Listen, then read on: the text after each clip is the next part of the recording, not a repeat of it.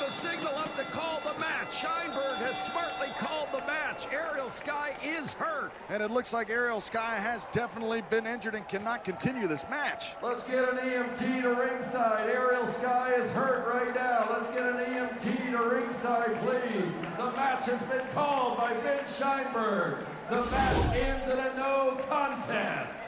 Certainly not the way that we wanted this to wind up, David, but our performers' safety is number one. It's paramount here with WOW Women of Wrestling.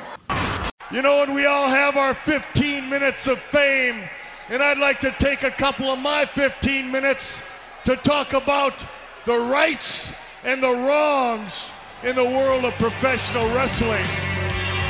And it is for the WWE Championship. This match is for the ECW World Heavyweight Championship. 7 for the World Heavyweight Championship. The match and new NWA Heavyweight Champion of the world. We appreciate you guys coming out and taking your time to support women's wrestling in America. This match is for the AWA World Heavyweight Wrestling Championship. Welcome, ladies and gentlemen. This is the Rights and Wrongs of Pro Wrestling Podcast and your host, Mr. Green. Thank you for tuning in and taking on another episode with me as we go down to the land of WOW and do a recap of their last episode as of this recording. Of course, if you tuned in, you very likely saw the thumbnail. I would imagine so. You're on YouTube. It's a very visual product. And so you know that there was an injury that took place. I don't think I'm spoiling anything or breaking any new ground here.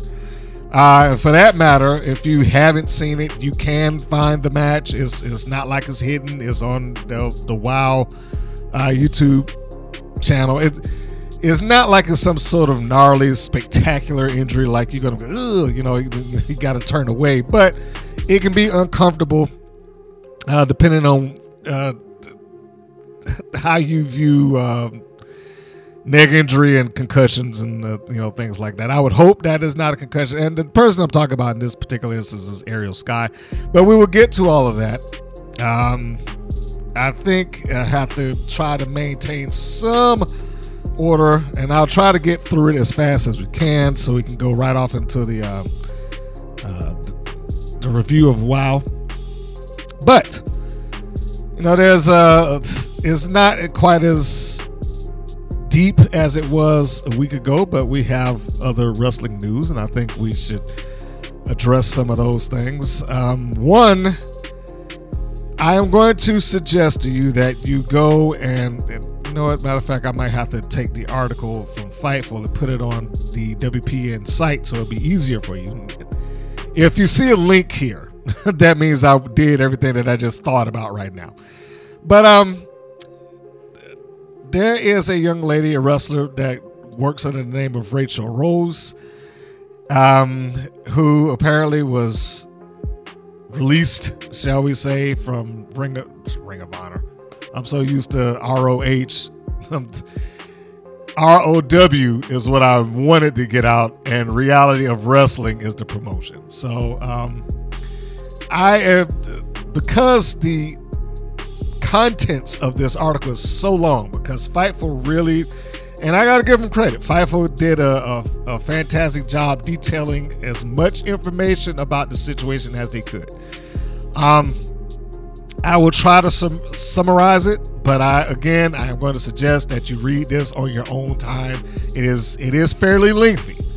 It's not like it's going to take you days to do it, but it is a very detailed account of what Rachel Rose says led to her departure, or as they title it, her firing from Booker T's Reality of Wrestling promotion. And it stems from her being stalked.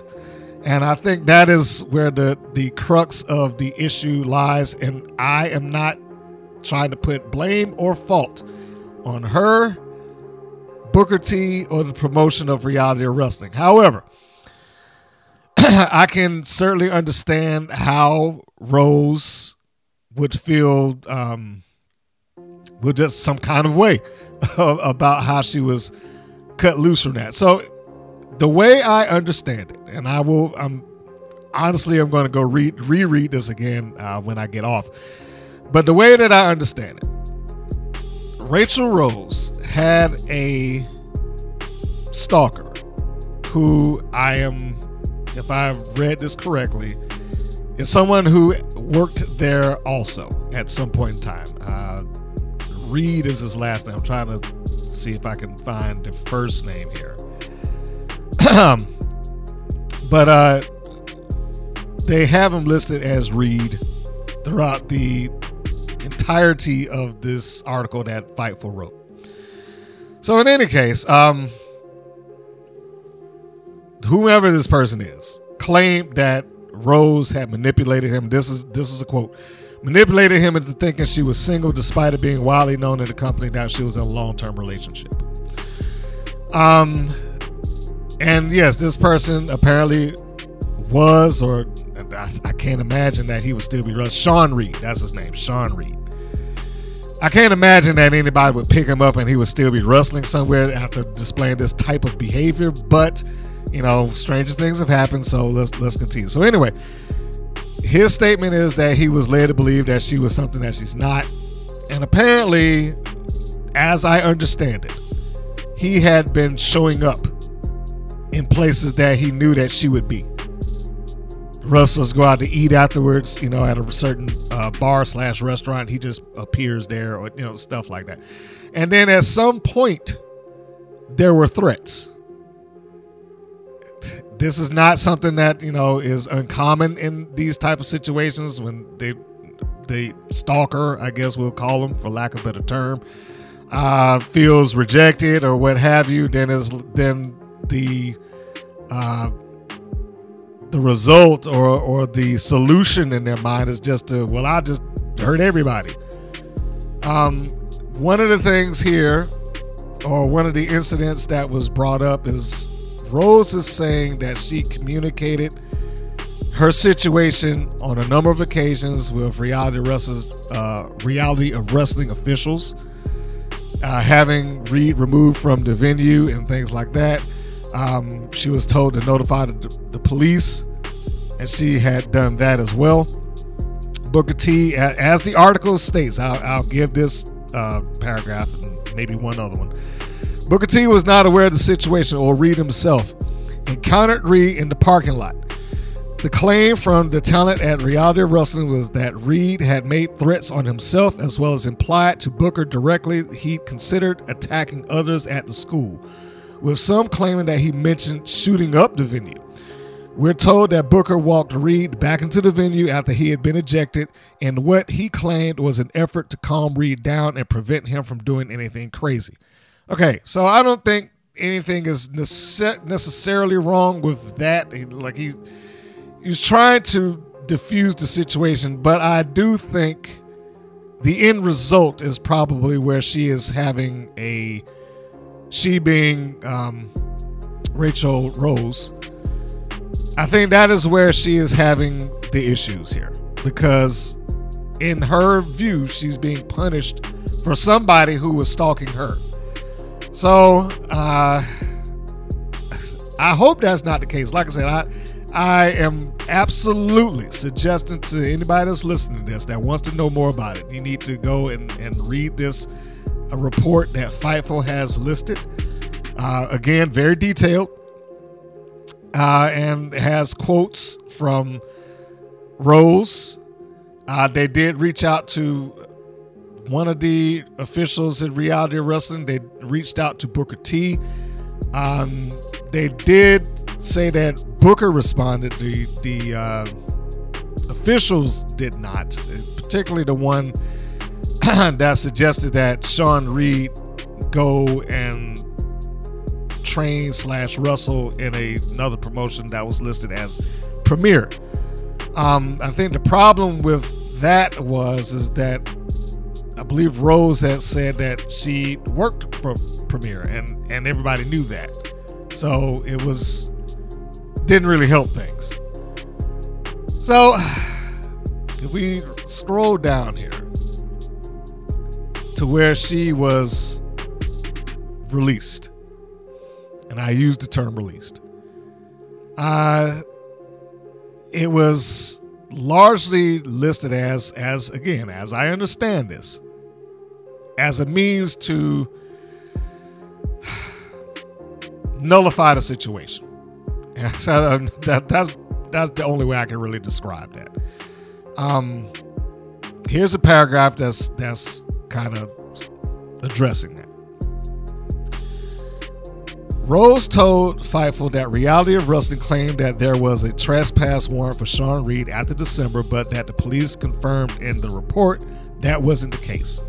Okay, I'm gonna stop there. That right there is disappointing, especially if they say, "Oh yeah, we got a police warrant for his arrest," and they never did it. Because apparently, Fightful reached out to the police and they said, "No, there is no arrest warrant for him." So that's very disappointing. But I'll continue. Rose claims that she was told by ROW they would have armed security and cameras to help prevent issues, which she says also didn't end up happening. Rose said that upon speaking with Booker T after the incident, that she was fired from Reality of Wrestling, which she felt wasn't justified. She felt as if she was effectively cut from the company due to having a stalker in which she had warned the company about. Those familiar with the situation claim she was blamed for causing the problematic personality to be around, even though he'd been warned numerous times to stay away. Fightful made contact with Booker T, and he did confirm that Rose was fired from ROW, citing internal reasons that he wouldn't elaborate on. He also confirmed that the incident at Sturgarden Tavern took place, and it was of his opinion that the ROW talent should have distanced themselves from Sean Reed instead of confronting him. That was something they addressed earlier in the article, so just so you know. Continuing on. ROW talent present and past that we spoke to said that Reed was well aware that the talent would be there and believed that he did it intentionally as a result. It being showing up there unannounced and uninvited. As like I said earlier, apparently, and I know some wrestling schools do this just for camaraderie's sake. I mean, Robert Gibson's APCW used to do that quite a bit. You get finished with the show, everybody puts everything up. Hey guys, we're going out to so-and-so, and and everybody kind of converges on there, and they celebrate the great night they had. So this being a thing, them going to a particular location after the show, not surprising. Also not surprising that if you had somebody there that is familiar with that, they may it's a public location. They can't stop them from being there. They could have gone to a different place, but yeah, they can't just stop them from showing up at the restaurant. Now I gotta see where I left off. Sorry. We can confirm that we heard this story from. I think I need to go back a little bit more. Sorry. Booker insisted that the timing of this story emerging was due to a meeting at the January 13th Reality of Wrestling show that related to loyalty among the wrestlers. We can confirm that we heard of this story after Booker T and Reality of Wrestling told their talent that they didn't want their wrestlers working other independent companies in Houston. Booker was also curious as to why it took a year for the story to emerge, which Rose said was because she feared possible retaliation from Reed and finally felt safe sharing the story. Booker called the issue a non-story and pointed to Reality of Wrestling's track record of not having similar stories emerge from their company. This is in quotes. Booker screamed and cursed at me when he arrived on the scene while I was talking to the police at the December incident that this was my fault and I'm the reason people got hurt and arrested, Rose said. It's a lot that's going on there. It's really a lot that's going on there. I will finish up with her last quote here so we can move on. Rose told Fightful, "Overall, I hope what comes out of this is Booker, along with the people placed in charge at his school, implement procedures and protections to ensure all threats are taken seriously in the future. Should they continue to not make the students' safety their priority, I hope at the very least any women who train there or are looking for a place to train see this and are able to make an educated decision before they put their safety into the hands of reality of wrestling. That is a very, in my view, very telling statement of how she feels about the company, because it's not like she said any school. She named reality wrestling by name. No, nobody should be feeling uncomfortable and threatened and, unsafe going to a wrestling school or any place for that matter. I hope that whatever it is that's going on with this, it gets straightened out. I would imagine that Rachel Rose will probably be fine. She seemed like an indie standout. Her losing reality of wrestling, I do not feel is going to damage her personally, considering that she's already appeared on, a couple of indie promotions throughout Texas, AEW Dark, and, of course, by proxy of AEW Dark, Ring of Honor TV. So she probably will continue on and do fine and have a career. She just may not be able to work with reality wrestling any longer, but or you know what, and maybe she will, because wrestling makes for strange bedfellows. Sometimes it's time, it's distance, it's the situation is changing. So she may just need to leave and float around a little bit and go to a couple other promotions, build up the name of Rachel Rose. And then by the time, she rolls back around to Houston, they may be begging her to come back. Who knows? But the important part of this story here is that a young lady was being stalked and made to feel uncomfortable. And for whatever reasons, the management decided that it was easier to cut her loose rather than do something else. And I will reiterate, this is the surface level of this story. I suggest reading it in full before you make your decisions, or, how you feel, how dare Booker T, because it could be something deeper than that. I didn't decipher that myself when I read through it, but you may. It is... It's not an easy decision or easy thing to be the boss. It's not. But at the same time, and I will admit, this is totally hindsight. If I were in his shoes, I probably would have said something along the lines of, we have to put you on hiatus until we get the situation under control, and I'll pay you for it. And I will suggest to you that you go and wrestle in any other place that you can go. Matter of fact, I would suggest if you can get out of the state to build your name, go ahead and do it. I will personally sign a letter of recommendation for you, because his name and recommendation would go a long way. Let's just be honest. If he said, no, this girl's ready to rock and roll right now, there's promoters that would leap at that. That's the least I think. And this is just me talking now. Like I said, I wasn't in that situation.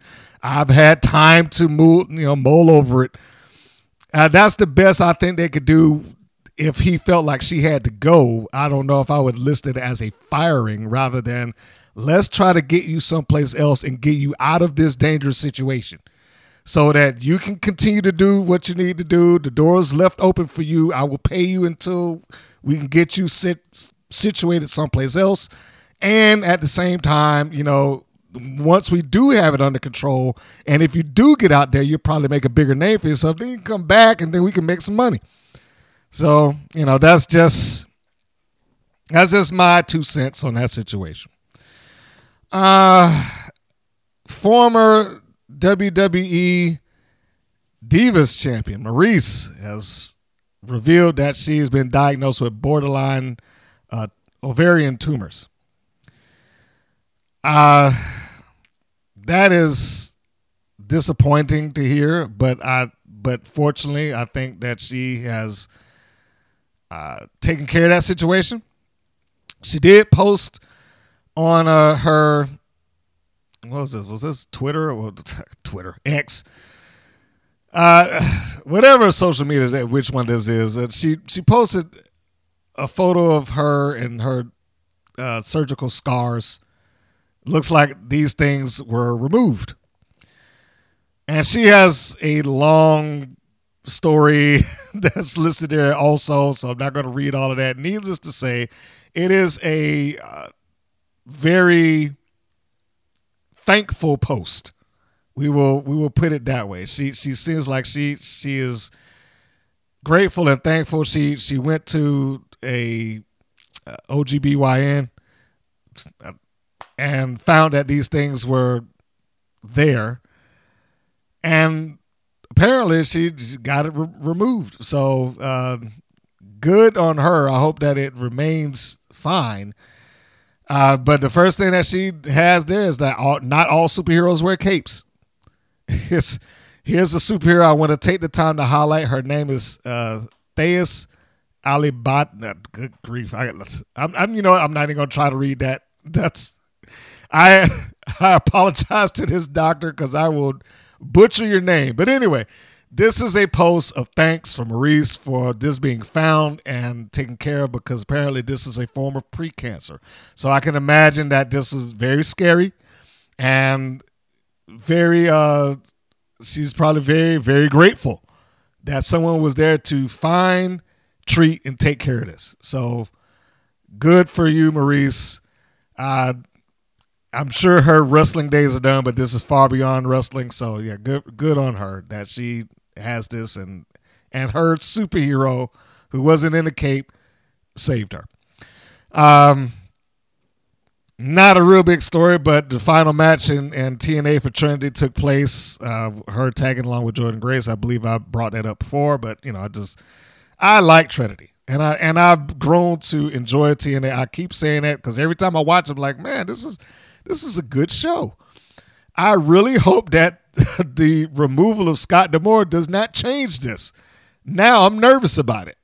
I know the next probably 2 shows are still underneath the D'Amore regime. So I hope that they don't screw this up. They were doing so well. They were doing so well and building so much momentum. They were never going to overtake AEW, and they were never going to overtake WWE, but it was just nice to have just a really good quality wrestling program. And they removed the silliness, for the bulk of it. Like, I didn't see anything about anybody being resurrected from the dead or reincarnated or teleporting or going to another dark dimension or whatever. They actually had wrestling, and the wrestling that made sense. I couldn't praise it enough. Anyhow,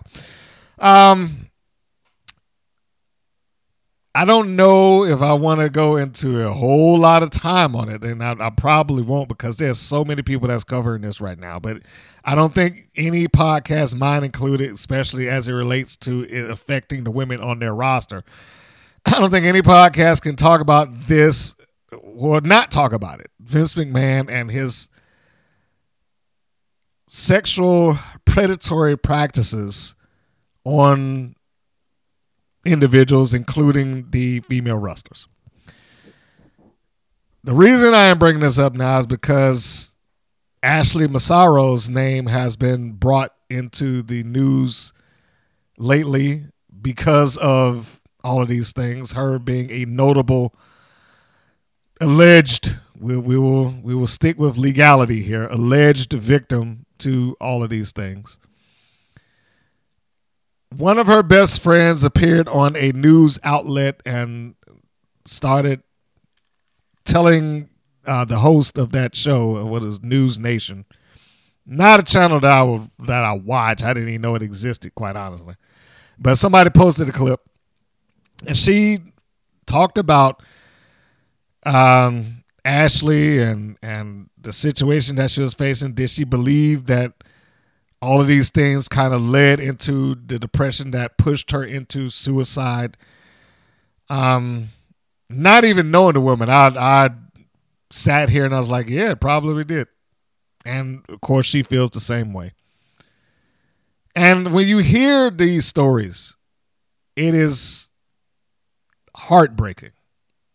There's no other way to put that. It is absolutely heartbreaking that not only did this take place, but the company that you're basically putting your trust in has decided that, well, no, our relationship with the military is more important than you being assaulted. So don't say anything about it because it might hurt our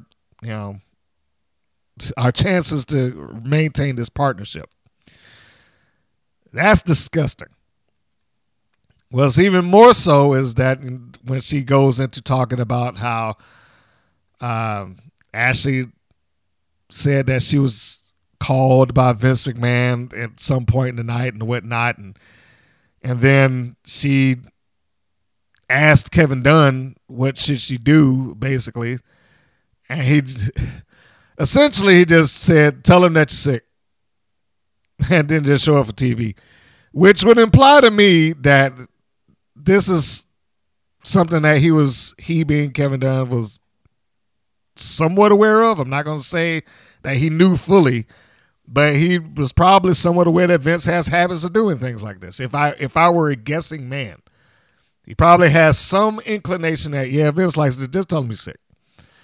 But unfortunately, the rejection of that led to what Massaro described as Vince suddenly decided to start writing her promos, which were, in her words, designed to, well, I'm not going to say in her words because I don't remember it verbatim. So let me rephrase that. I am going to paraphrase. Basically, those promos were there to sabotage her, which, by all stories that we've heard about Mr. McMahon over the years, I don't know if I would find any of that shocking, that he would be petty like that. I mean, I've watched the WWF grow into the WWE, and I've seen, especially once he got into Mr. McMahon years, he would do things like that just, in his world, just to get even. The IRS comes after him. Okay, I'll make a heel wrestler called Erwin Arsheister. Things like that. Like in his mind, that gets even. My biggest stars, Hogan and Savage, leave me. Okay, then I'll do the Nacho Man and the Huckster. JR's having a colonoscopy, so we'll do the Mr. Heine skit, and I'll stand here and pull crap out of his butt. It just things like that. And I mean, those are just the ones that came off the top of my head. There are more. There's so much more. Like, John Cena and who was it? Was it Jericho, I think? But Cena and somebody else had to go approach Vince McMahon about, look, you don't need to have Lita do a live sex celebration on TV. By all accounts, he was kind of dead set on, no, y'all actually need to do it. This is what people have read, including me. So, a sad, terrible situation. And I can only imagine that being involved in that had some level of effect towards how it ultimately ended. Keep in mind that Massaro was a mother.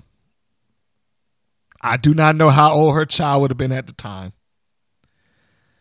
But you have to be in a very, very bad place to come to the conclusion that my child no longer needs me, or they'll be better off without me, or whatever puts you in the mindset that you could feasibly decide to remove yourself from that child's growth. And I'm not pointing a finger at it. I'm just saying that it's a very hard battle to fight. The reason I say that is because one of my best friends, he had that. Now, what he had in his situation, unfortunately, it did not seem that she had in hers. In that his wife, and I love you, B. I'm not going to put out any names. But his wife, she basically had him taken away to a hospital, and upon condition of the doctors getting him under control, he was going to stay there. because she was like, no, she saw. And in fairness to him, he's diagnosed bipolar, so I don't know if Massaro's in the same was in the same category. I'm just using this as an example of when people get into these dark places like that. Sometimes it's hard. It becomes very, very hard to see that light that you're trying to get towards. And the fact that he was married, had a wife there, the fact that he had 2 daughters there, in that moment, it didn't matter anymore. He was just done. And he was strongly considering doing some drastic stuff, which is why she's like, nope, that's not happening. So she took him away and left him in, of course, it wasn't just, here you go and I'll see you when you're done. I mean, she was a loving wife, and she did what she could to keep him there. And he's still here today because of that, because of her. He has her to thank his life for. Ashley Massaro, unfortunately, did not have someone there to do that. Or if she did, they didn't see the signs or whatever reasons preventing them from it. I'm sure her friends and her family regret that every day. But the more of this that comes out, I mean, because she released this letter, and you have to find it. You have to find and read it. But she released this letter just detailing all these terrible things on top of what we've already heard about Vince McMahon. This just makes it worse. And I'll leave it on that, is that I hope, because I'm sure she wasn't the only one. I'm positive she wasn't the only one. He just decided that day that Ashley, I got to have her. There's been some other people in that locker room and that women's roster who have either dealt with, rejected, or otherwise encountered Vince McMahon in these scenarios. I would tend to believe that. And I think that this story is only going to just, snowball more. So anyhow, is there any other wrestling news that's in the women before we go in there? Outside of, and I do not watch Ring of Honor because it's behind a paywall. I've not had to ever pay for Ring of Honor up until this point, and I do not intend on changing that now. But they have a Ring of Honor women's TV title bracket tournament, and the brackets have been revealed. So, for those of you who are somewhat interested in the bracketing of Ring of Honor, and that I don't know why they having a women's TV World Championship to begin with. Anyhow, it appears that it's going to be Kiera Hogan taking on her partner, Diamante. Billy Starks going against one of the Renegade twins. I believe that's Robin. Mercedes Martinez going against Trish Adora. Viva Vam taking on Abaddon. That's where she's been now. Okay. Rachel Ellering against legit Layla Hirsch. Red Velvet, another one from AEW that's kind of migrated to Ring of Honor. I can't even see who that is. I may have to skip that one because the print is so small, I can't tell. J-Rod has been eliminated by Queen Aminata. And who is that? That is Taya Valkyrie. And again, I will apologize because I cannot see who that. Oh, Sussy Love. That's who that is. All right. So I'm going to go with Taya Valkyrie in that one. It'll be interesting if Love gets over, but Sussy Love. And, Sandra Moon. That's who I could see. Red Velvet taking on Sandra Moon. So they have a bracketed tournament. It's an interesting set of brackets, but yeah, it's a bracketed tournament. And I will say this. If there's one thing that AEW / Ring of Honor / Tony Khan is good about doing, even if he overdoes it, is tournaments. He overdoes the tournaments, but I don't expect for Kiera Hogan to get to the second round, get bumped off, and then just re-enter herself in the first. And I don't think anything stupid like that. You'd have to be an idiot to do something like that. I can't imagine what moron would make a tournament, put brackets on the screen, and decide that, well, they just got out. Well, it's a fluid tournament. They could just pop back in it. That would just take the act of a complete imbecile. Speaking of that, I think we have to go into the review for Women of Wrestling. And by the way, one last note. Ash by Elegance is set for her in-ring debut on February 22nd. So it's right around the corner. Ash. And I will also admit that her little personal hype man announcer, I found him very entertaining. So for those who thought that Dana Brooke didn't get an opportunity and maybe she'll be able to produce something else elsewhere, now's your chance. Go find TNA Wrestling and watch the debut of Ash. I will be looking at it myself. So we are now going into the review of the show, and I think it's fair to say that this show has a large shadow over it, which sucked the air out of the show in and of itself. But we will get into that, and I will try to do a fair review despite the fact that they had this big incident that took place like right at the beginning of it. So, this air date was February 10th, 2024. Episode 74. Seasonally speaking, that'll be 222. And the title of the episode is Aussie, Aussie, Aussie, Oi, Oi, Oi. Very witty. The first segment was Abilene Maverick kicking off the show. I wrote down that Nigel Zane was announced as David McClain's sidekick. It's not really important, but I just found that funny. I was like, the sidekick. Oh, okay. I don't know if I want to be his sidekick because I am your co-host. So cut me some slack. But anyhow, no, that wasn't anything important. I just felt like it was worth bringing up for my amusement. The commentators recap on how Maverick won the championship. A "You suck" chant starts during her promo. David McClain, while she's in the ring, attempted to cut a promo, and the crowd is going, "You suck," which I'm completely assuming that one of them little hype guys in the wild shirts on the side is getting the crowd started up doing that. But I don't know that to be true. That's just my guess. But David McClain gets up and reinforces to the crowd, "Be silent. She's trying to talk," or whatever the case. And I wrote down, I was like, okay, is he a heel announcer or not? He shouldn't be doing that. Why would David McClain, as the commentator, get up on the behalf of for all intents and purposes, the lead heel of the promotion, and then basically chastise the crowd for saying "you suck"? I didn't understand. I was like, why would he do that?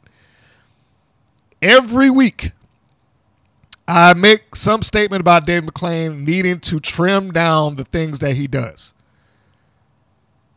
and that he should be an unbiased party to this situation. When he does things like this, it is not unbiased.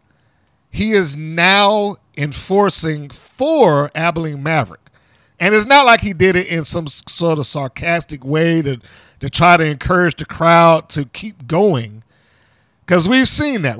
Not here, not on WOW, but we've seen that. We've said, okay, guys, settle down. She hates it when you say you suck, so let's not do that. It wasn't like that. It was like he was telling her, hey, shut up. They might as well have just said it. So if that was what he was intending to do, he didn't do it well. And if he was doing it to try to aid Abilene Maverick, then it doesn't make any sense. He is supposed to be an unbiased party. That is how David McClain had been, well, more or less. He had been presented that way. So I don't know why it would just suddenly change here and why he would get up for her. And then she's like, thank you, David. You know, so it all blended into like he was her personal ring announcer or something. That's not something he needs to be doing. That should be cut out. But this is also what happens, you know, when you are the top of the food chain in your own company and you can just make decisions like that at random. Like, all right, well, you know, I'm gonna yell at the people. It didn't do anything for me. And it just seemed out of place.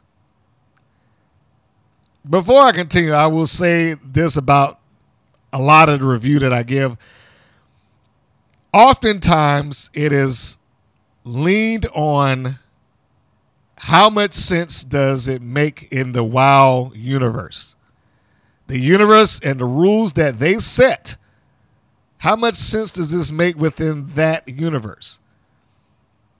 Very rarely do I get on there for just the match unless the match is just horribly bad or they do some egregious thing within it that you have to address.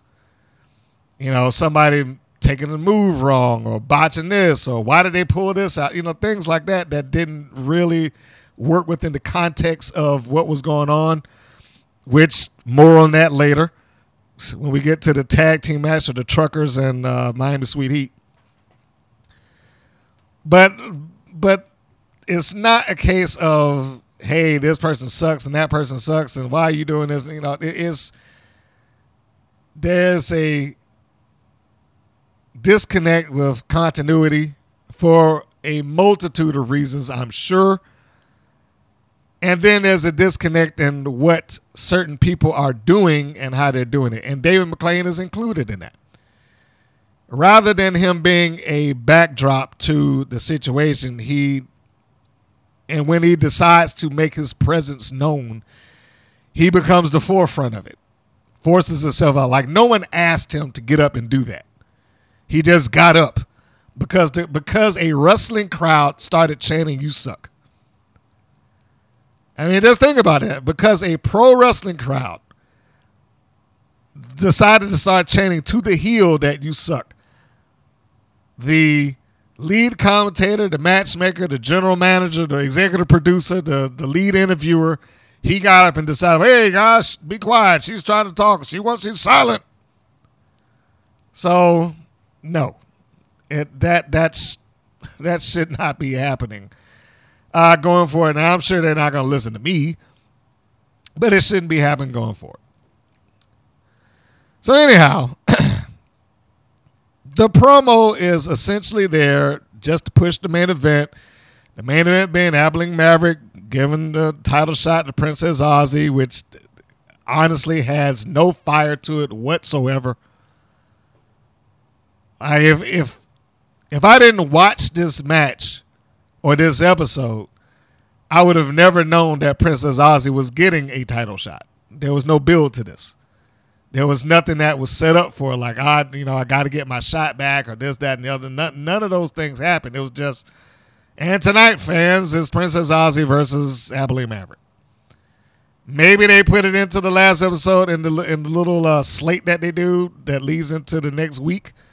But outside, and I don't even think it was in that, quite honestly. But outside of that, I'm going to give it the benefit of the doubt that they said that they did. But outside of that, there was no build to this. It just was. It just was a match. So it was hard to get into it. But again, more on that later. Next segment, the segment of infamy here. It is the Brat Pack taking on what WoW has labeled them as the new team spirit. That was ridiculous.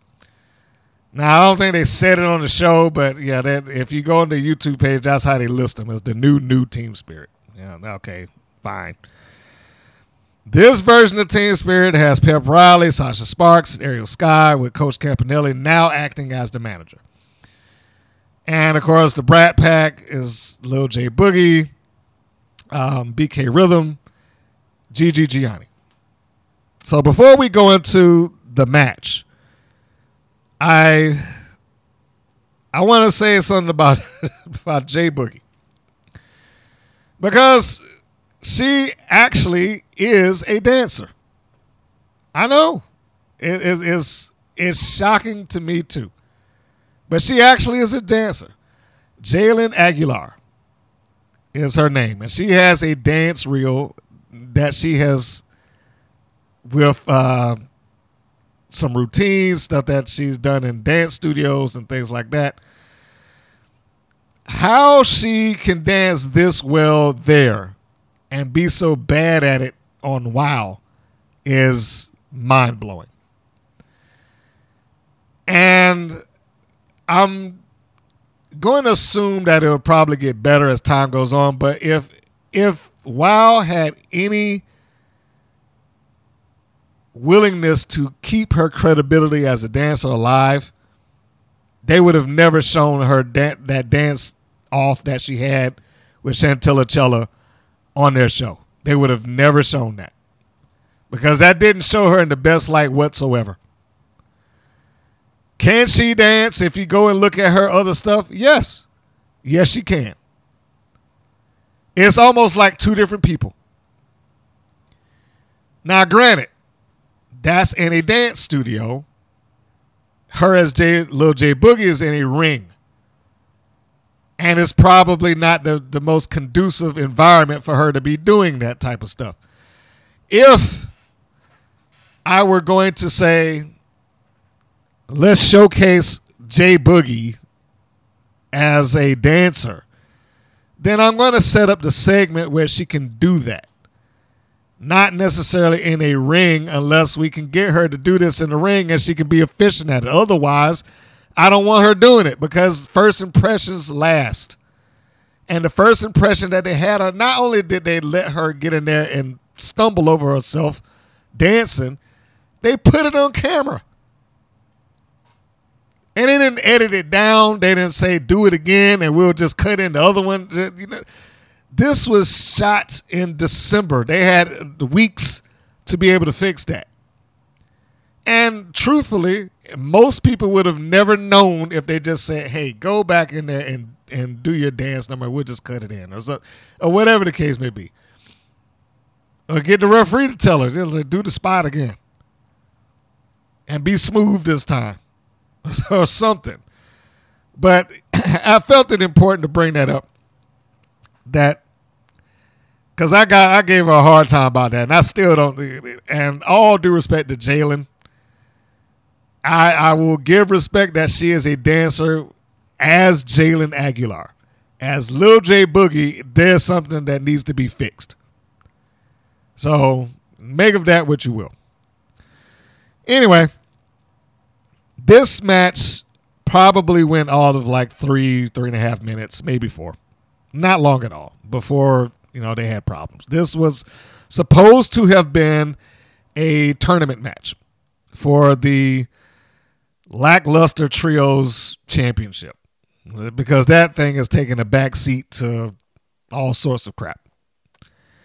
It's taking a backseat to injury. It's taking a backseat to infighting in groups. It's taking a backseat to new members being thrown in.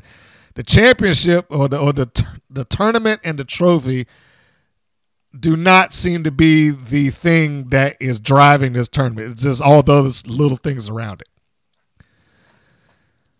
So, BK Rhythm does her normal opening rap. And, there's really nothing else to be said about that. This match also is now got a second person debuting in Sasha Sparks.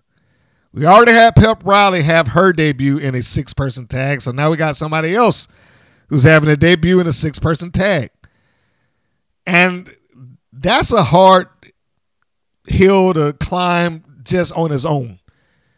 We're going to debut you with 5 other people in the ring. It's hard to get this across why we care about Sasha Sparks or why we should care about Pep Riley when they're just part of this conglomerate or this group of people. So, anyhow, why you would debut a new person mid-tournament, and that's the other thing. It's not like she came in at the beginning. They just tossed her in now. every match that Team Spirit is going to have a different lineup of Team Spirit members. That much I think we can pretty much settle on. They're heading in that direction. Every time that they've been in this tournament, they're going to swap and switch. This is supposed to be the babyface team. And they haven't instituted any Freebird rule, but, I guess whatever.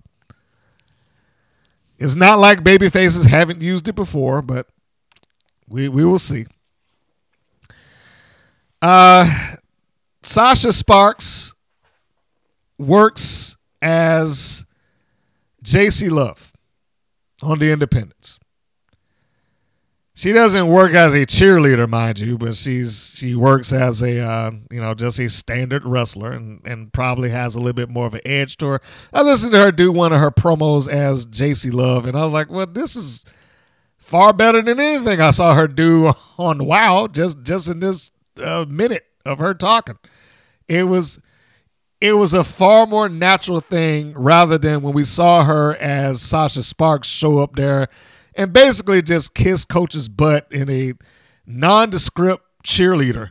And that's the only reason that she got that, because she did work as a cheerleader somewhere. So I'm sure Dave McClain fixated on we'll just add you into Team Spirit. JC Love has already been on NWA television. She's wrestling pretty well, I think, in most of Florida. So not super experienced, but probably better than some of the other people that they have there. From what I can tell, I think her wrestling journey started in 2021. So I think we can put her at a solid 2 years worth of work that she has underneath her. Unfortunately, this match is not the match to illustrate that. Pep Riley, on the other hand, is not a wrestler at all from what I can see. She's a stunt woman. So I'm sure that she's willing to take the bumps and the bruises and, the possible hurt that would come along with wrestling. But as far as wrestling is concerned, on its own, she doesn't have that background. She is just, I don't want to put it that way because that minimizes it, but she is a stunt woman / actress. That goes back to everything that's been said about a lot of the people that's on WoW. You can teach people to do the moves. It doesn't necessarily mean that they will make a good wrestler. Because are they going to think about this in terms of what would I be doing if this was real? What would I be doing if I was actually trying to succeed and win this match? I don't think that that's there with her yet. I think that she, and I have nothing to base this on, so take it with a grain of salt. I think that she is one of the people that if you laid the match out for her, like, hey, we're going to do this, and this, she would just memorize it and do it. That's what I think that she's at with her wrestling career. But, yeah, all of that to say is WoW has an interesting hodgepodge of experience levels. And I know when they said that on TV with them before, they said that like it was a good thing. Like, oh, yeah, we got people from all over. Some people who've been wrestling for 20 years. Some people who been wrestling for 6 months. I don't know if that's necessarily what I would be proud of unless that person who was wrestling for 6 months just is an absolute phenom or something like. And you do get that. I mean, let's not discount that. There's some people who haven't wrestled at all who got into it and like just took to it like a duck to water. Gianni, I don't think has any sort of wrestling background to her other than her being in WoW. I have not been able to find that. If you have it, then show me. I would love to see it. But I don't think that she has any background beyond WoW. But she also does not wrestle a style that she wouldn't be able to handle right now. Is very, I can't even really say it without sounding it. I'm not trying to be insulting, but is essentially pretty basic. And she's one of those people that, and I've said it with a few, and I will add her into that list, I think that wrestling for her elsewhere, all due respect to WoW, her wrestling somewhere else and getting the experience of being in another wrestling ring with other people and having to think about what she's doing, when she's doing it, and how she's doing it, the psychology, if you will, would help her a lot. I think that she has the means to get there. Whether she will do it or not, time will tell. So anyhow, I guess we should cover the short match. The match starts off with Sasha Sparks getting in the ring with BK Rhythm. They had the respective starts for their two teams. Rhythm being, I would think, the most experienced of the six. Because I don't think Campanelli had any wrestling experience before then. Pep Riley, I'd already just addressed. Ariel Sky's about a year, a little bit more. Sasha Sparks is just talking about probably a good 2. Boogie probably has none. Gianni has about as much as she's been given within this show. So even though she's maybe wrestled for 2 years, she probably has like 10 matches underneath her. So make of that what you will. So of all of the people here, I would say that Rhythm is the most experienced. I don't know if she's good enough to help carry the entirety of a 6-person tag, but, it is what it is. So, anyhow, Sparks gets in, and she does some nice head scissors and then another body scissors into an arm drag. I mean, if I can borrow a line from the great Brian Last when he was talking about AEW wrestlers, because I think it fits here to some degree, this was like an aggressive tumbling routine.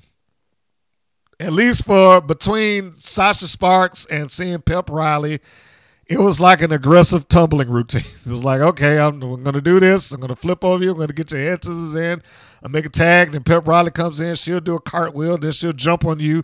It was seemingly a lot of moves to be able to show that I can do the moves. Like, there was no real reason for her to do a cartwheel, her being Pep Riley. But she just did it just to, put herself in a position to come off a high, I can't say high cross, a low cross body. And she always has a very stern look on her face. I don't know if she's concentrating on what she has to do next, or she's just trying to figure out, okay, I got to look mean and aggressive or whatever. Boogie is the opposite of that, where she almost always looks like she has some smile on her face. And she's just constantly dancing around and whatnot. I was like, she doesn't come off as a wrestler to me. She just comes off like, all right, this is the character that I'm playing. And even when she's in trouble, there's a smile there. If you look at the clip of where Sky gets injured, and we'll get to that, just before she goes out, it's like Boogie's smiling after she takes a hit, and it's almost like she's like, oh my gosh, that hurt, ha ha ha, let me roll out. It's just silly, and I don't know where she's trying to go with this. The team of the Brat Pack is supposed to be heel, but we've not established that with Jay Boogie, nor has she really done anything that would place her in a position of being a heel. Pep Riley seems like she's there to just be thrown and bumped around, and that might make sense considering that she's a stunt woman. Maybe they're just like, all right, well, you just sit there and take the moves. Gianni put Pep Riley down in the safest way possible. She ain't spike her into the match. She got her down, and then I was, like, all right, I'm just going to ease you down as best way as I can and make it look like I slammed you.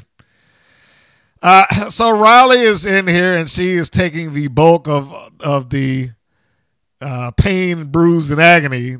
BK Rhythm got him in what looked like it was going to be a sidewalk slam. Then she just kind of threw her down. She being BK Rhythm gave maybe the most aggressive looks of somebody like, I'm trying to actually win this, than anybody in the ring. And I guess that goes back to, well, she is the veteran of the pack. She throws Riley into the turnbuckles, charges in, gets caught with a boot. Riley then comes off with the high cross body. Pep Riley makes the tag to Ariel Sky, who cartwheels herself into the ring and does a nice clothesline again. The cartwheel's probably unnecessary. And that was the point where I'm like, Boogie looks like she just took the hit like, oh, my gosh, my back. I got to roll out of here. That was fun. It doesn't seem like she has a lot of urgency in her demeanor. Unfortunately, this is the point in the match where it went awry. Ariel Sky goes up to the second rope. She comes off on Gigi Gianni. She essentially looking to do a head scissors, but basically power bombed herself onto the mat without tucking her chin. So her shoulders and her back didn't take it. The back of her head did. And that kind of put her into where we got her at this point, where she was loopy. I guess that's the best way to put it.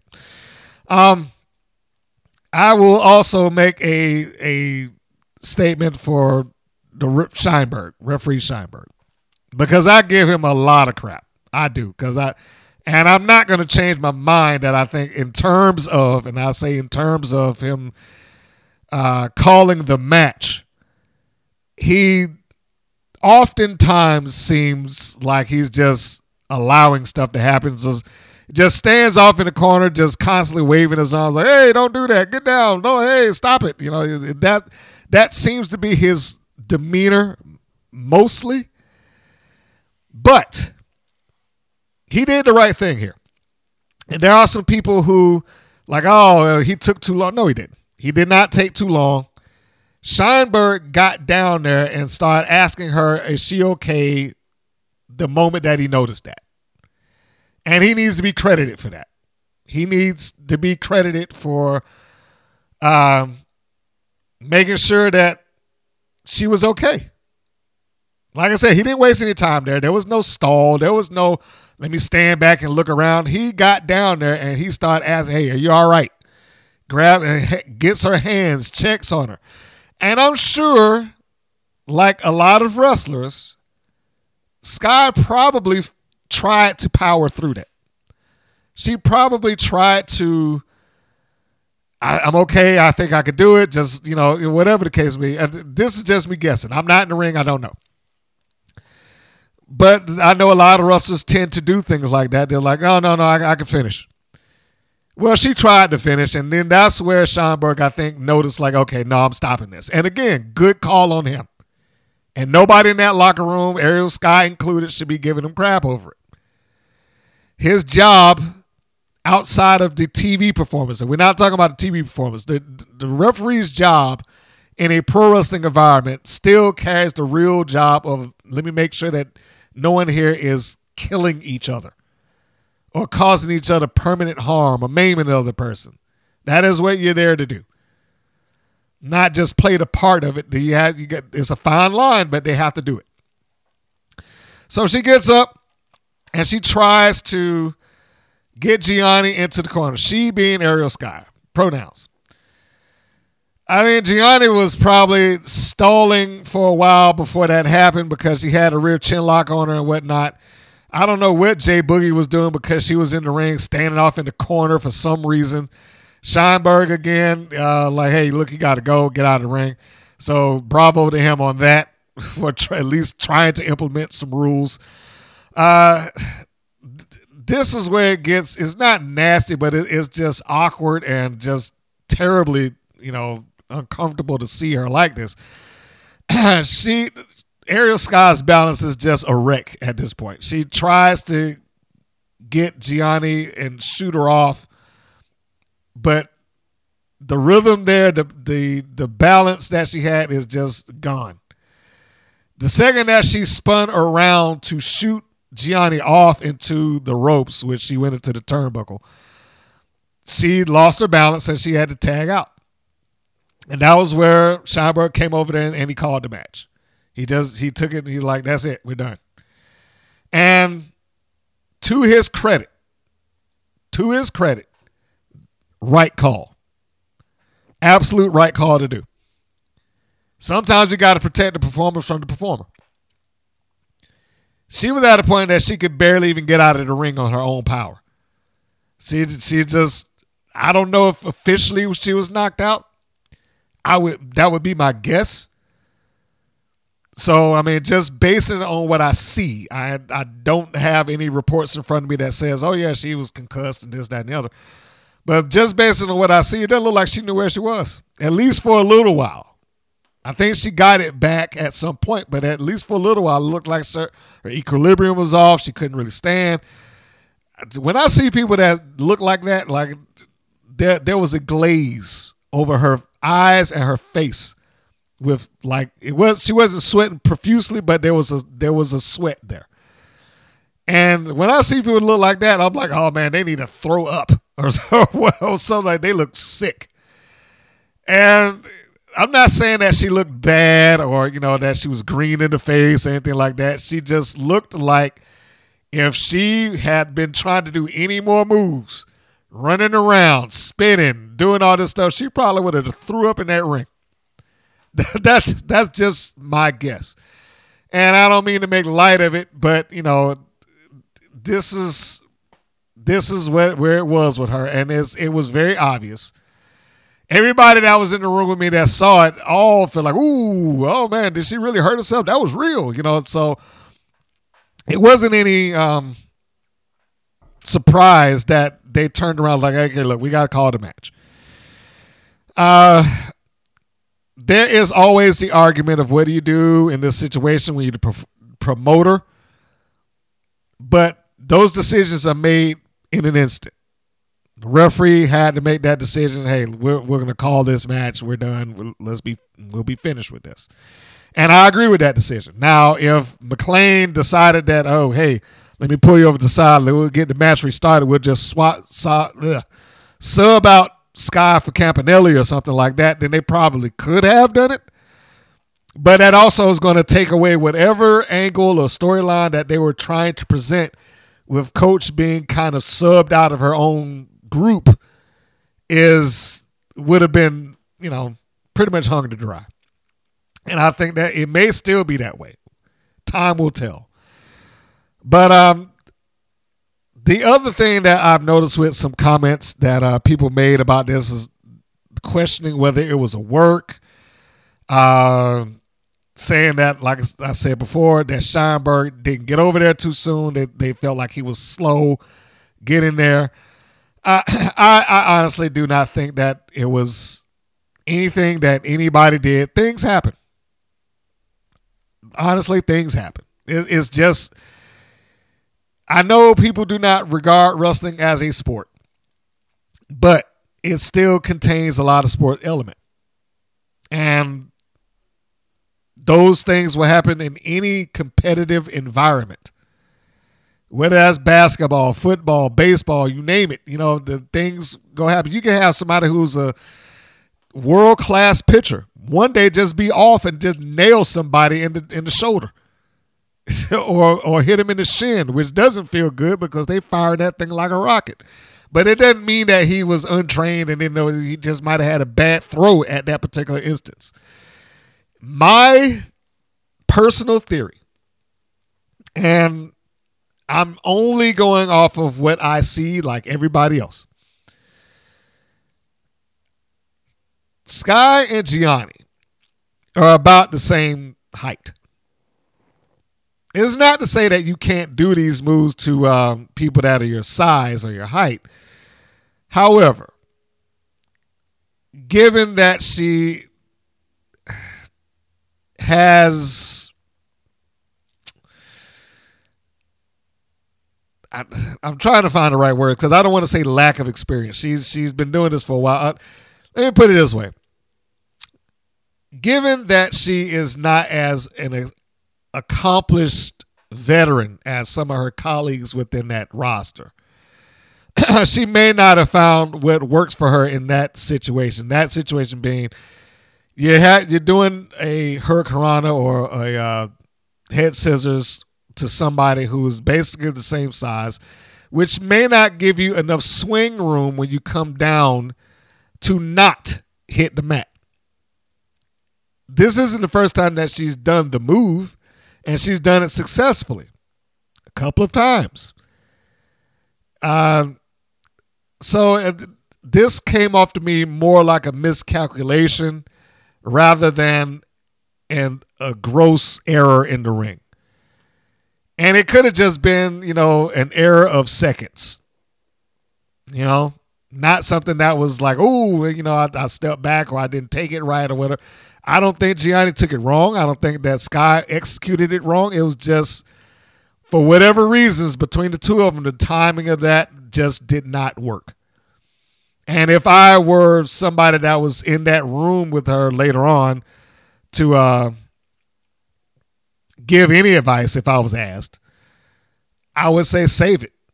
Save that move for when you have somebody in there that can take it properly and give you what you need. A chainsaw, a beast, Holiday, Jesse Jones. Notice everybody I named is taller than Gianni and in some cases significantly stronger. So they would be able to base you properly, and you can do that. And at the same time, it's a move that is designed as a move of leverage. When you're smaller, you have to be quicker. You got to do these leverage moves. You got to get things that will hurt the bigger opponent. With Gianni, it wasn't really necessary. Would it have looked cool? Yeah, it would have looked cool. But sometimes we do things in wrestling rings that are not necessary. I will tell this story and then I will move on.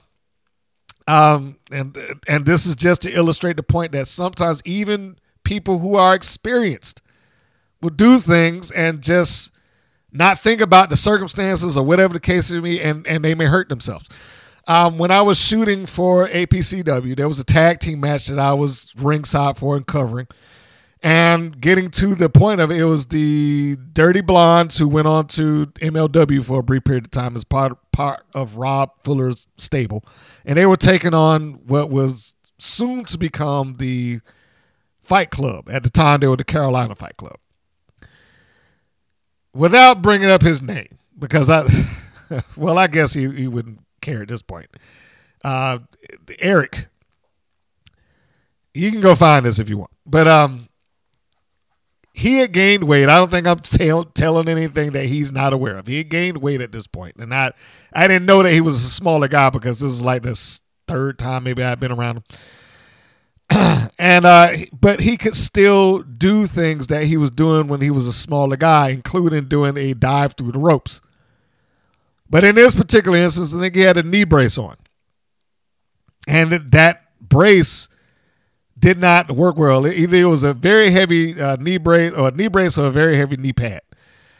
Either way, what happened is that they got the opponents out of the ring, and he was getting ready to do a dive. Ran off the opposite ropes, ran towards the ropes where the heels were, jumped through, and the knee brace hooked onto the second rope. Pulled him backwards and threw him down head first into the concrete. He didn't get knocked out cold, but it did stop him, much like what we saw here, for a little while.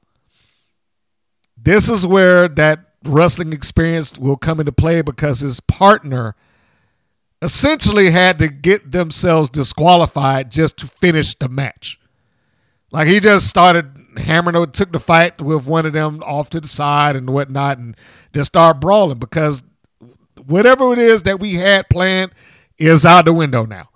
And so it finished with a double count out, but you get the point of what I'm saying. At that point, and this needs to be illustrated here to get the point across, that was 10 years of experience that he had before that match. 10 years. He had been doing that for, so this is not lack of experience. Things just happen sometimes. And I'm glad that he survived it. It was one of the nastiest things that I saw in front of me in the wrestling ring. It's like hearing a watermelon splat open. And then, of course, he gets up and he's bloody. He was able to get himself back together, and he had a good run with that promotion following that. He was one of their top tag teams, and then later on one of their top heels. So I don't doubt that Ariel Sky will be able to come back from it eventually. And keep in mind, and this is the important part of this, that was done in December. This was taped in December. So I would imagine if there were any real hardcore consequences that came from this, we probably would have known about it by now. I would think so. But the match in and of itself, what can you say? It was a no contest. You can't really judge it. I really can't even judge this show. I mean, I would say this show is incomplete. I can't say it was good. I can't say it was bad. It's just, the show is what the show is. And I will reiterate, Scheinberg, the referee that I give the most grief to, did a phenomenal job in making sure that young lady was okay. So, bravo to him. Go watch some wrestling tapes with some other referees in it, but bravo to him. Wild comes back after the next segment. After the commercial, they're still checking on Ariel Sky. Dave McClain congratulates the ref for calling the match. And as he should. Like I said, I stand by that. If anybody in that backstage or whatever decide to give him grief, that's the point where somebody should step up and say, no, he did his job.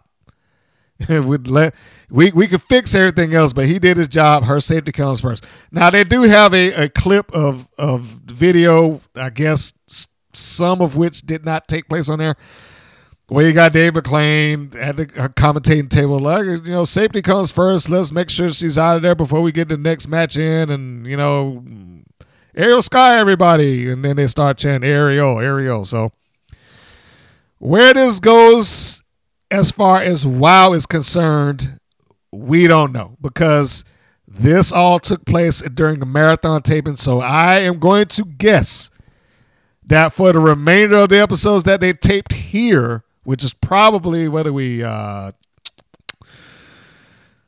they probably start showing these tapings, I would say, by the beginning of this month, maybe. So we probably wouldn't see Ariel again maybe until the next set of tapings comes through. And if I'm guessing, that'll be the end of March, beginning of April. That should be about the timeline. I'm guessing. And that would mean that she is going to be off Team Spirit for the next couple of weeks for the foreseeable future. Because I can't imagine that anybody with any sense would just put her back in like the next day, like, yeah, we're going to let you, unless she went to a hospital that night and she got clearance that night.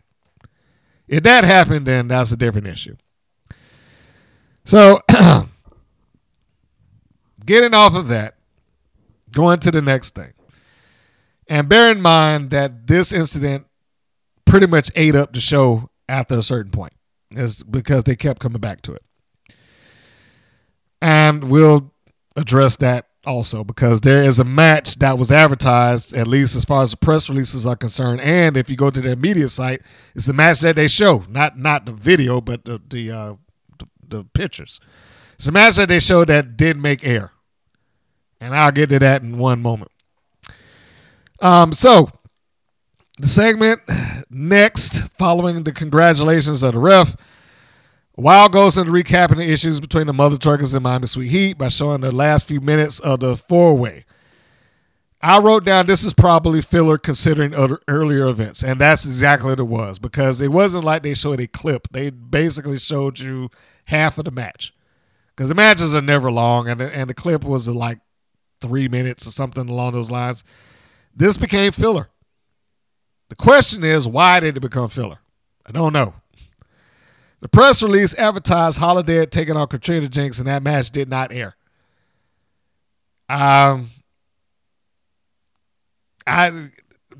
best guess, when I see things like that, when they have a match that's like, okay, we're not putting this on, because I can't see why they would not.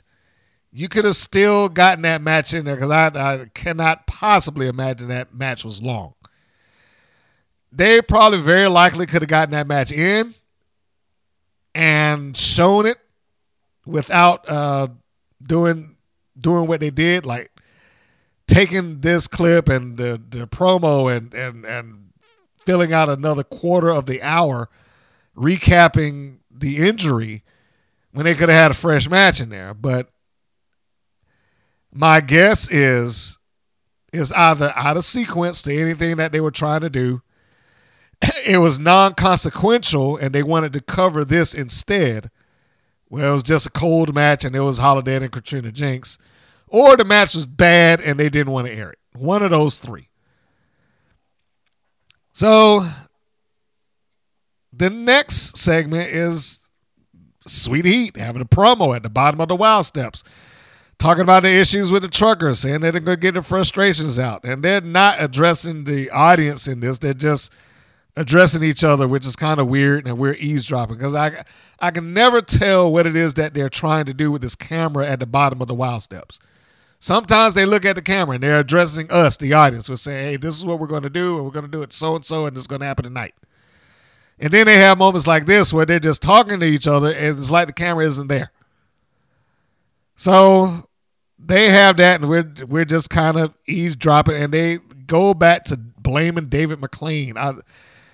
This seems like it's becoming a running thing. It's happening more and more often where it's like, and David McLean stopped us from doing this, and it's all David McLean's fault. David McLean, again, does not need to be all over the show like that. You know, but what is the payoff for them blaming David McLean? What can they do? They can't get him in the ring. And he doesn't have a proxy to get in there for him. And if it did, what difference does it make? It's the same thing. He's never going to get in a situation, even if he had a proxy, where that proxy is going to lose anything significant for David McLean. So it's not like, well, we're going to put the Wild promotion on the line against Lana Starr, who's been calling herself the true executive producer for 20 years. I can't imagine that's going to happen. If it does, then I'll watch it with morbid curiosity, but I just don't see that as a thing.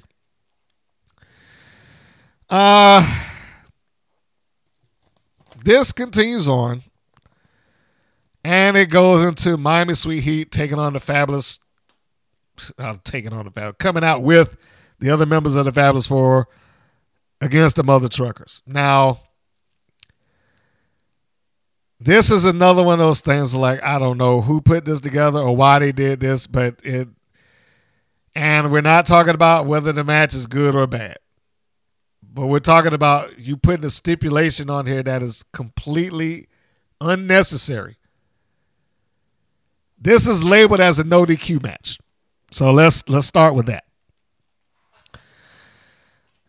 It is labeled a no DQ match, and you've got all 5 members of the Fabulous Four, Lana Starr included, coming out of the ringside. You got Miami Sweet Heat, Lana Starr's out of the ringside with them, and then Vicky Lynn and Penelope Pink go sit at the commentating booth. This is now becoming redundant. It's almost like, if something's going on with the Fabulous Four, they have to have one of their people sitting in the commentating booth. And when they do sit into the commentating booth, it's an open invitation for them to attack the person after the match is done. Like there's no surprise here because it's happened 2 or 3 times with them. They'll come in there, they'll sit down, they'll do that, and then, but I got to do something. And then they go attack. It's not spread out enough for this to be surprising. The Mother Truckers charge the ring, and, this kicks off with some level of aggression. I have to give them that. Although, in my view, the aggression is misplaced. It wasn't Miami Sweet Heat that did this to them. It was Vicky Lynn McCoy and it was Penelope Pink. Those were the 2 that did the actual assault that they were talking about.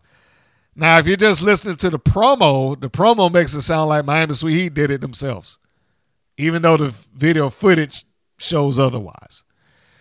So this takes place.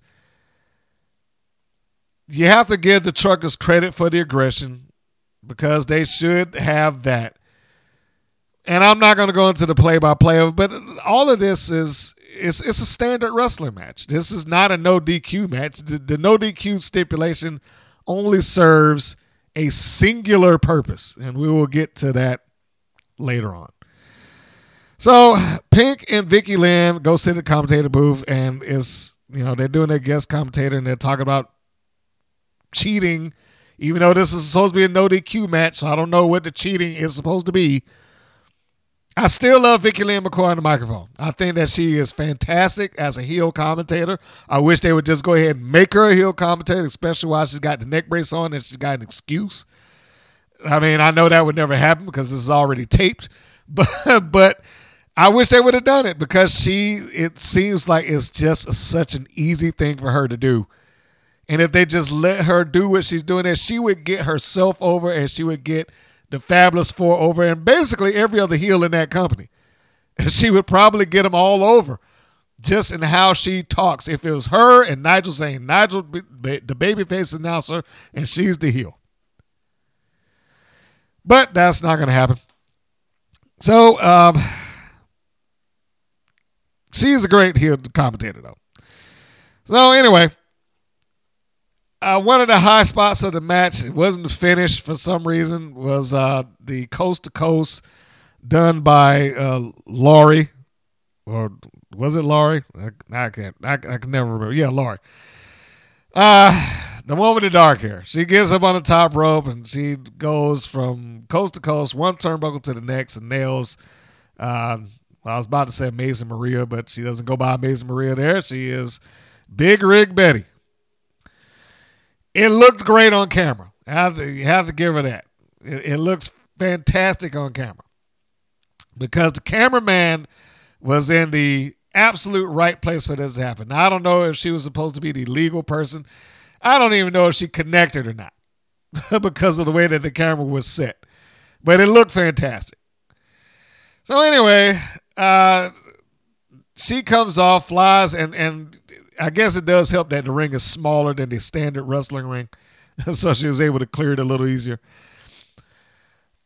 This is a match that should have been a little bit more heat behind it, although much like the main event, I think it does suffer from the shadow of the incident that took place earlier in the episode.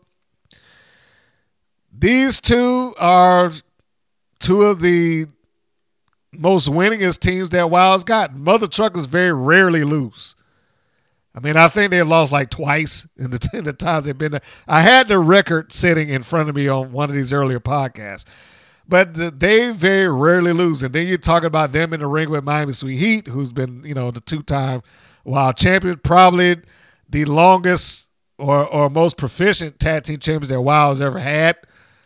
I'm sure the Tonga Twins don't like hearing that, but, I mean, the facts are the facts. Miami Sweet Heat is probably the best tag team that company has ever seen.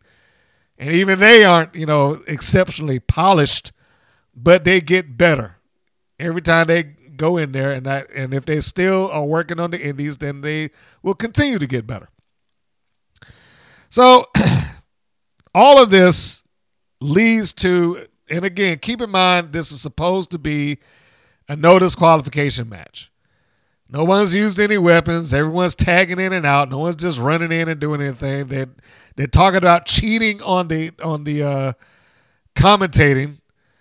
So I didn't understand. It's like, why is this supposed to be some sort of no DQ match? Nothing is happening here that needs this to be no disqualification. Everybody is following the rules. I mean, for all intents and purposes, the Mother Truckers are following the rules. Miami Sweet Heat is following the rules. So then we get to the end of the match, and then we find out why they did this as a no disqualification match. Big Rig Betty makes the tag out to Holly Swag. Holly comes off the top rope, gets a double crossbody on both members of Miami Sweet Heat, and then she goes into the old cleanup routine. She's taking on them both.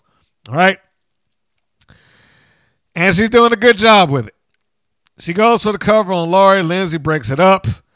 And then at some point, they put both of the truckers down to the floor, hard camera side.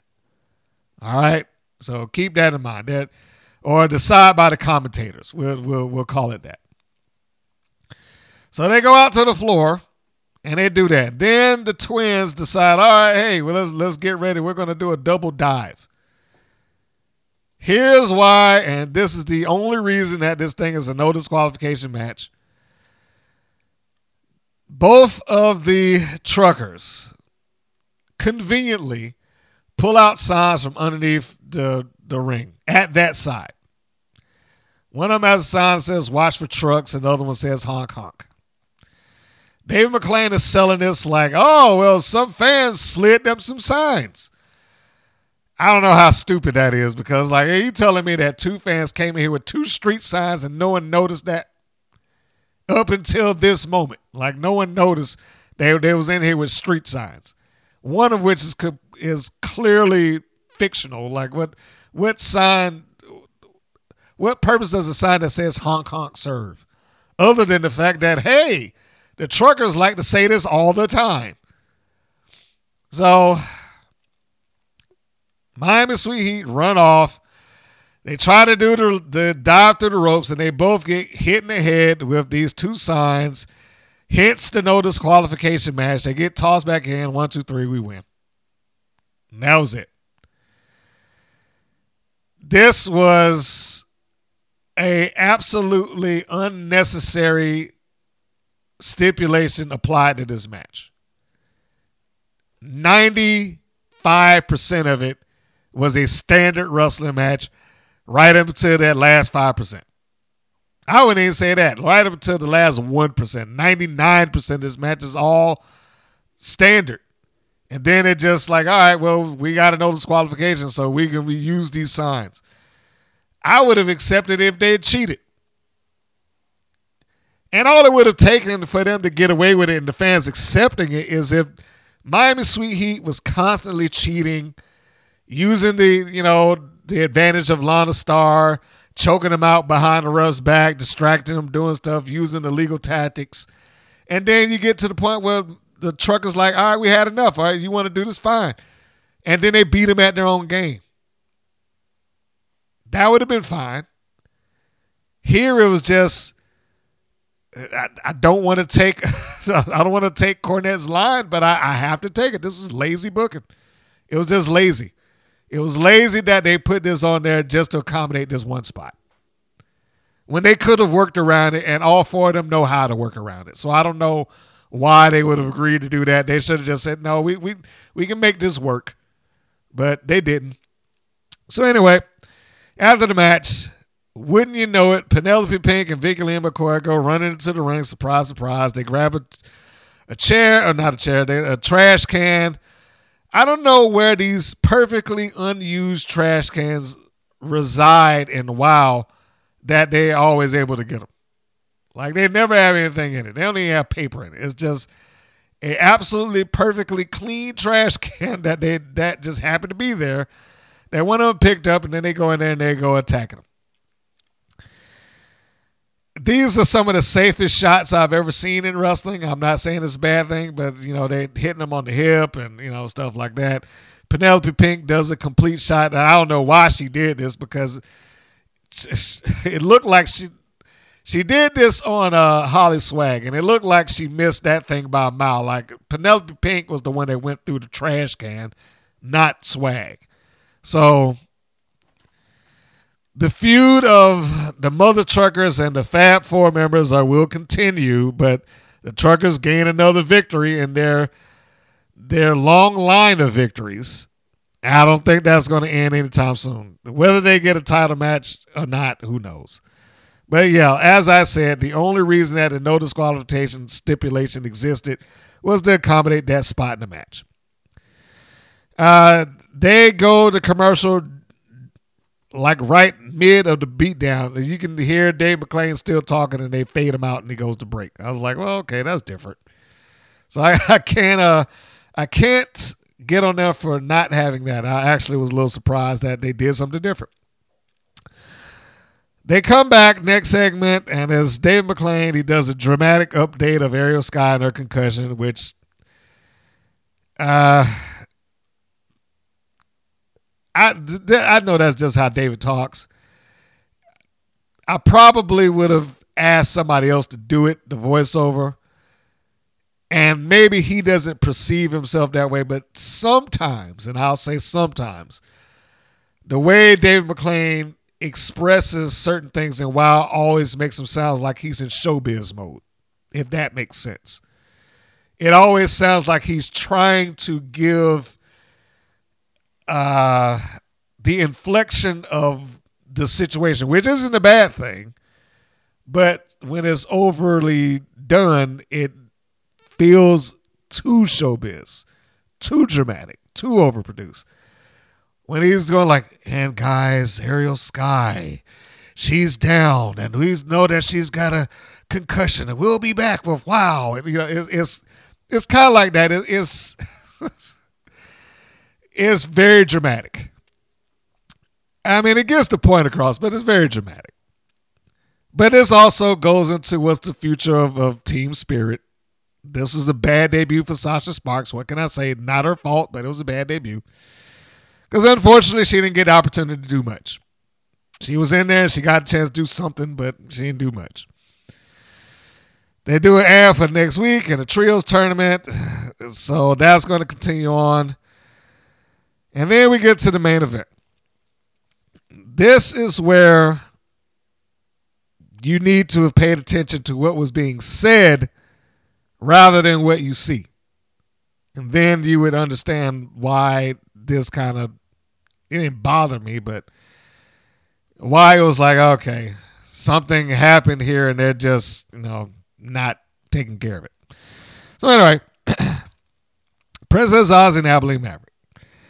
The commentators talked about Aussie's promo from several weeks back, and that right there is a problem in my view. It's like, okay, we're being asked to keep up and keep these things in our mind. This promo that we probably saw 6, 7, 8 weeks ago, sometime 10 weeks back, and still have some kind of feeling of I'm ready to see this. I really didn't have any skin in this fight. It was just a match to me, and it shouldn't feel that way. They try to hype it up like this is the Wild World's Championship, and this just felt like another match. It didn't feel like any sort of attempt for redemption out of Princess Aussie. It didn't feel like any sort of major threat to Abilene Maverick. It didn't feel like this was something that she wanted and that she was so strong about getting that, she talked about it week in and week out or whatever. And I mean Princess Aussie.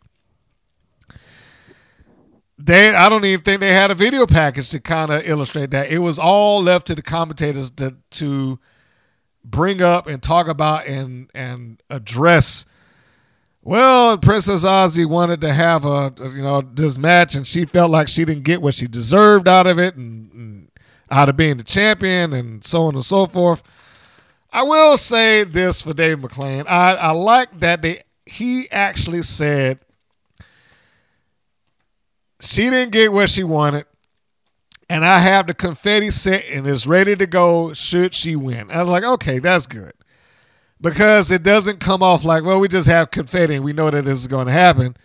He said that the confetti is set and ready to go. So I was like, all right, this means that we do this for the wins, for the championships, for the big moments.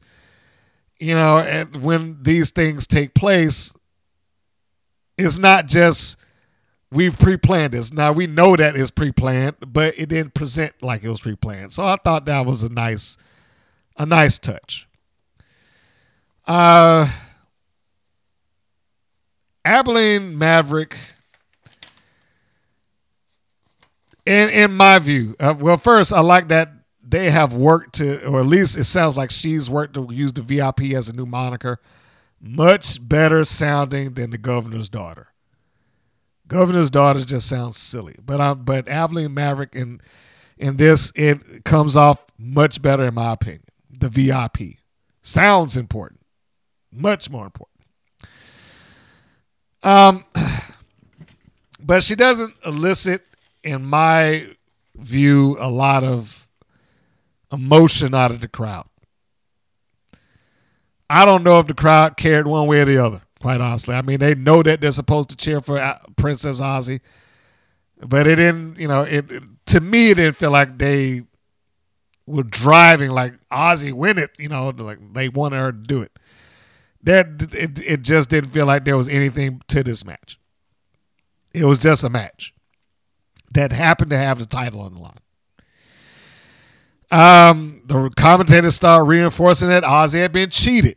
Again, a couple of weeks ago, Dave McClain said that, oh, no, Abilene Maverick did it within the rules. When it was Vicky Lynn that said that Abilene Maverick cheated, the story changed to, well, she did it within the rules. She was perfectly within her rights to go and pin her like that and, so on and so forth. Then you get back to this one, and she's cheated. And before Vicky Lynn McCoy had that, it was all you cheated up until something else, then it flipped back. Any way the wind blows, and he needs to stop that. This is where I keep coming back to this. Like it's more and more David McClain going in any direction that he chooses to go.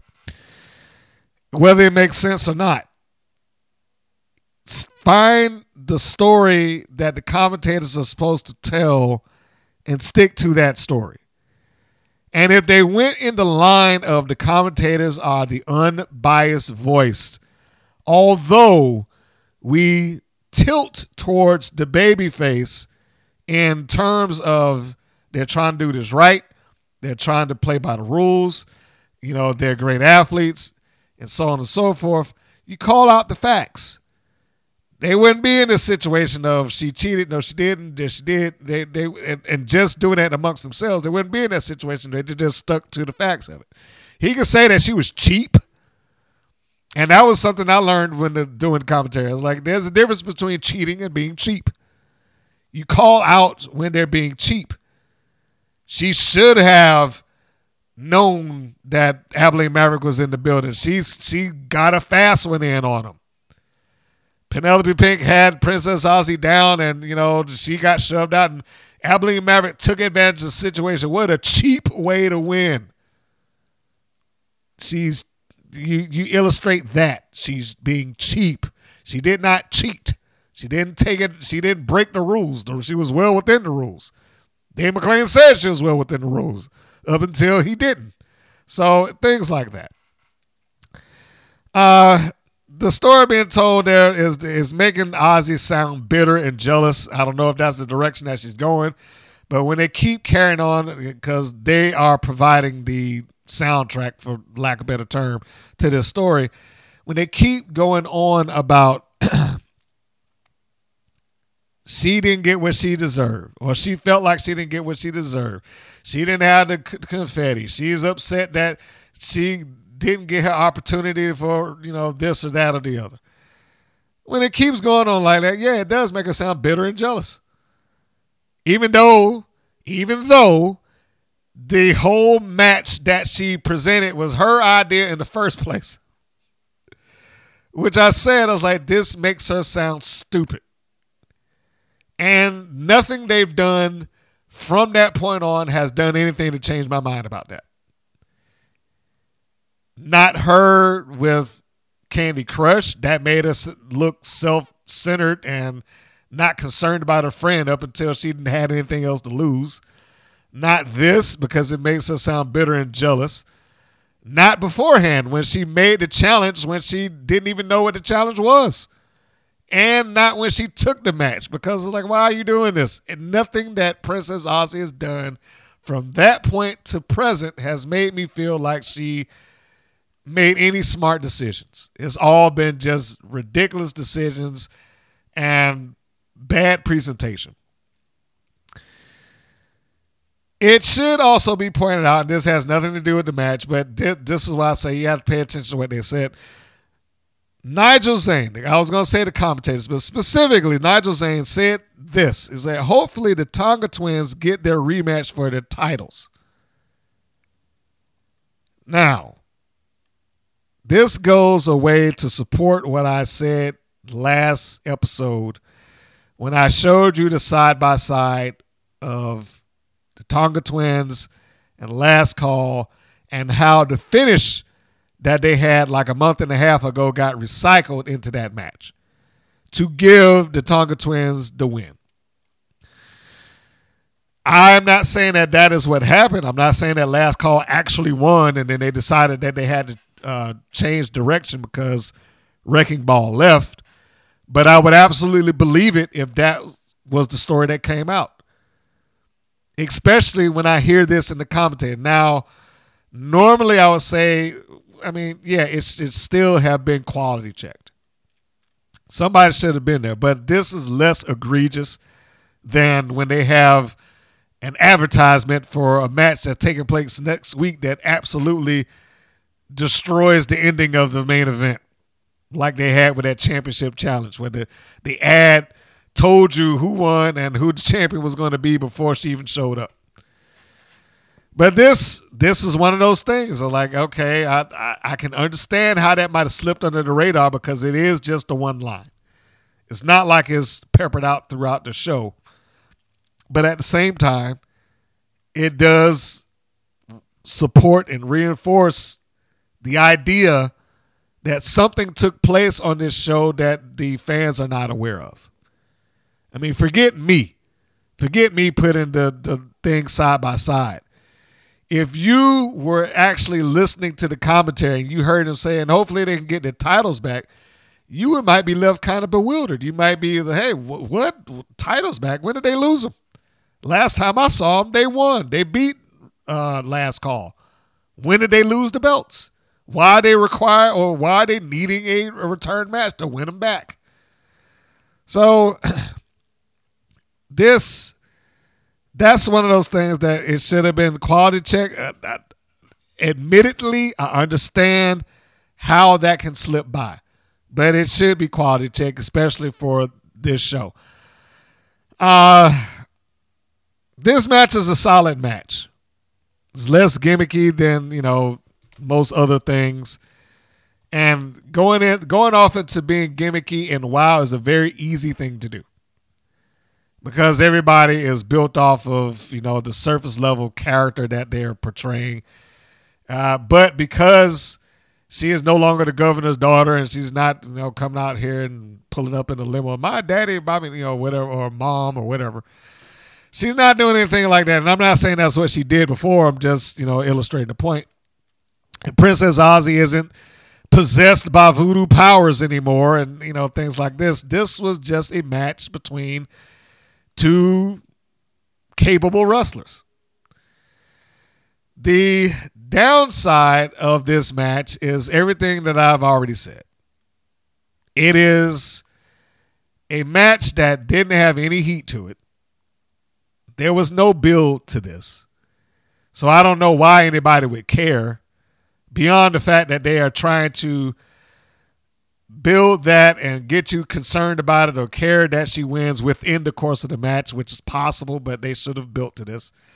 I don't understand why they constantly put Princess Aussie's name with former Wild World Champion. Who does that? Why are you doing that? Let's continuously remind people that she lost it. Like, people used to say that, like, stop telling everybody that you're a 3-time champion. It just reminds people that you lost the title. Like, I'm less bothered by that than this. And I can admit that it's probably just me. But if this was my show, I was like, take that out. Take that out. I would be in my editing bay telling whoever put that on there, take that nonsense off. I don't want to remind people that Princess Aussie lost the title. I can bring up that she's a former Wild Champion, but we don't need to have that as part of her lower third every time that she walks out here. I mean, if you're going to do that with her, you got to do that with everybody. Former Wild Champion, the Beast. Former Wild Tag Team Champions, Team Spirit. If you're going to do it with her, why not with everybody? So, no, just lose the lower third. We don't need that. We just need Princess Aussie, and if the commentator team is any good, they would tell you, and she's a former Wild Champion looking to get it back. You make that part of the story.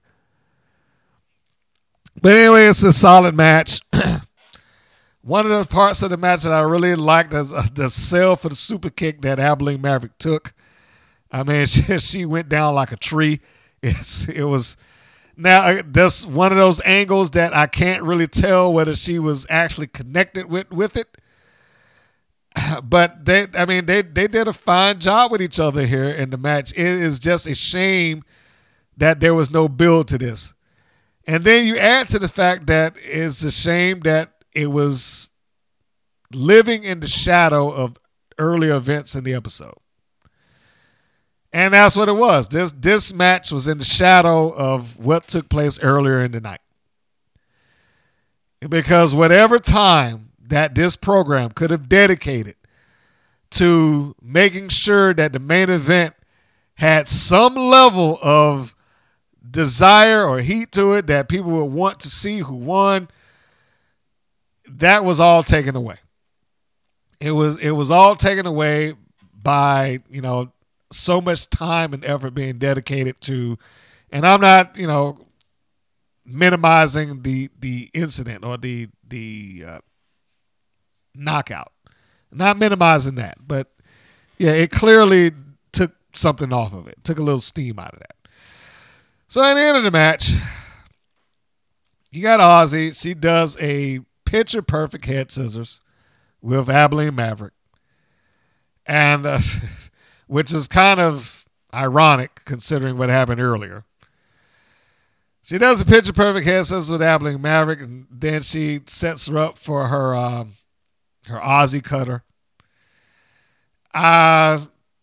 The Aussie cutter for her is her setup for her finish, which is the frog splash. So she hits her with the Aussie cutter, then she goes up to the top rope. It's like, all right, she's about to come off with the frog splash.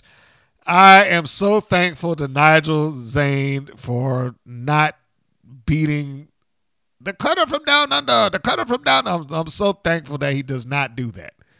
He calls it, and then he just moves it. Yeah, she got hit with the cutter from down under or whatever. He doesn't turn it into some, try to make it some sound bite. So she hits this. She goes up to the top rope, and then Abilene Maverick rolls out. She rolls away. She gets herself out of the range of getting hit with the frog splash, which you have to say, smart thing to do, with her. Although you would assume that the cutter would have knocked her out so that she could get that in. But, we take this for what it is. Aussie climbs down off of the top rope. She goes out to the outside. She gets Abilene Maverick. And she is trying to get it back in the ring. Why? Because, you cannot win the championship on the outside on the floor. She puts Maverick in first. Maverick stops her when she comes to the ropes. She tries to shove her. The referee, Aussie, was able to stop herself. Then there's an exchange of holds, a rear waist lock, a reversal of the rear waist lock, a roll up, feet on the ropes by Abilene Maverick. 1, 2, 3. She gets the win, and that's that. She retains the championship. This was a good match and probably could have used more time, in my opinion. There's a couple of times in Wow's program where I'm like, the short time limit understandably is there because it's only an hour show. There's only so much that they can do.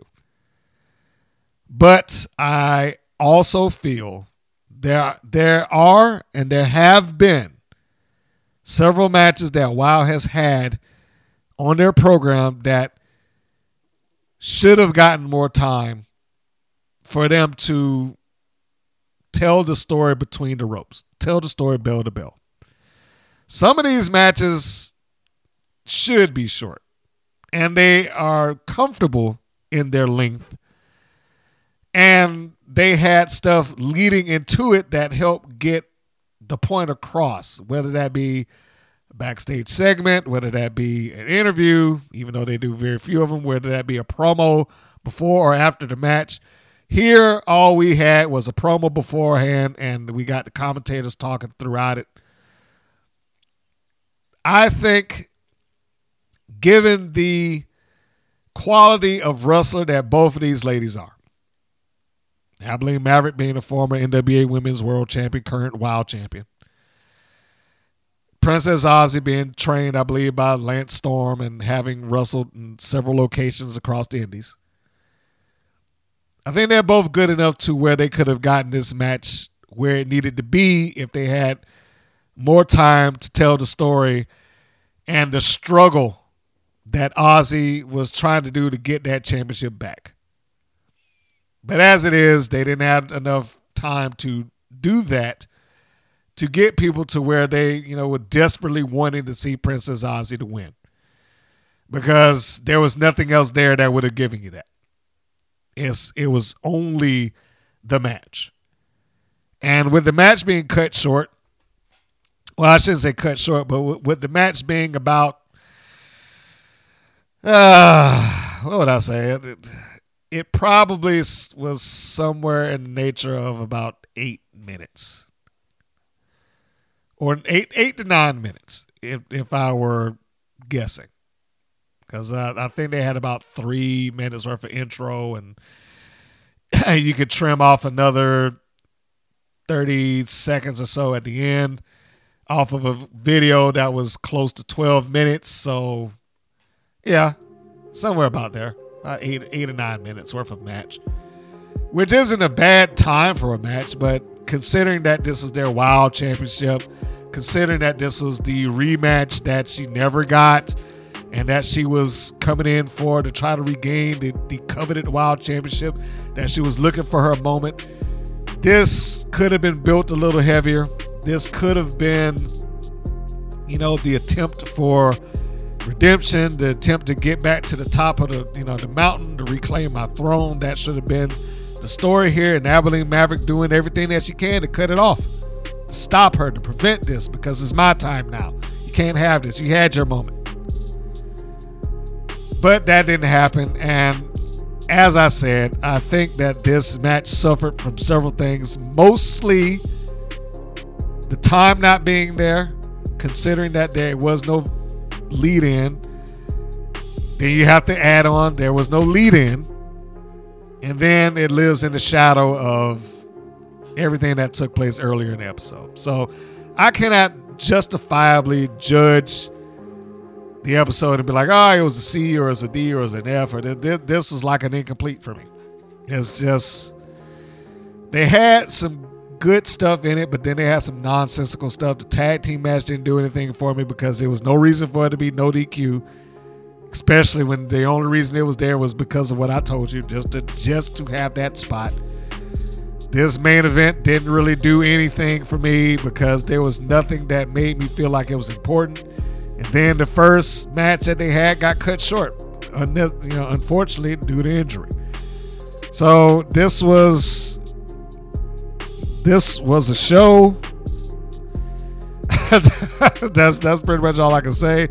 The commentators start talking about stuff that also I felt poked holes in stories or talked about things unnecessarily. I told you about the Tonga Twins statement, which, like, okay, when did they lose?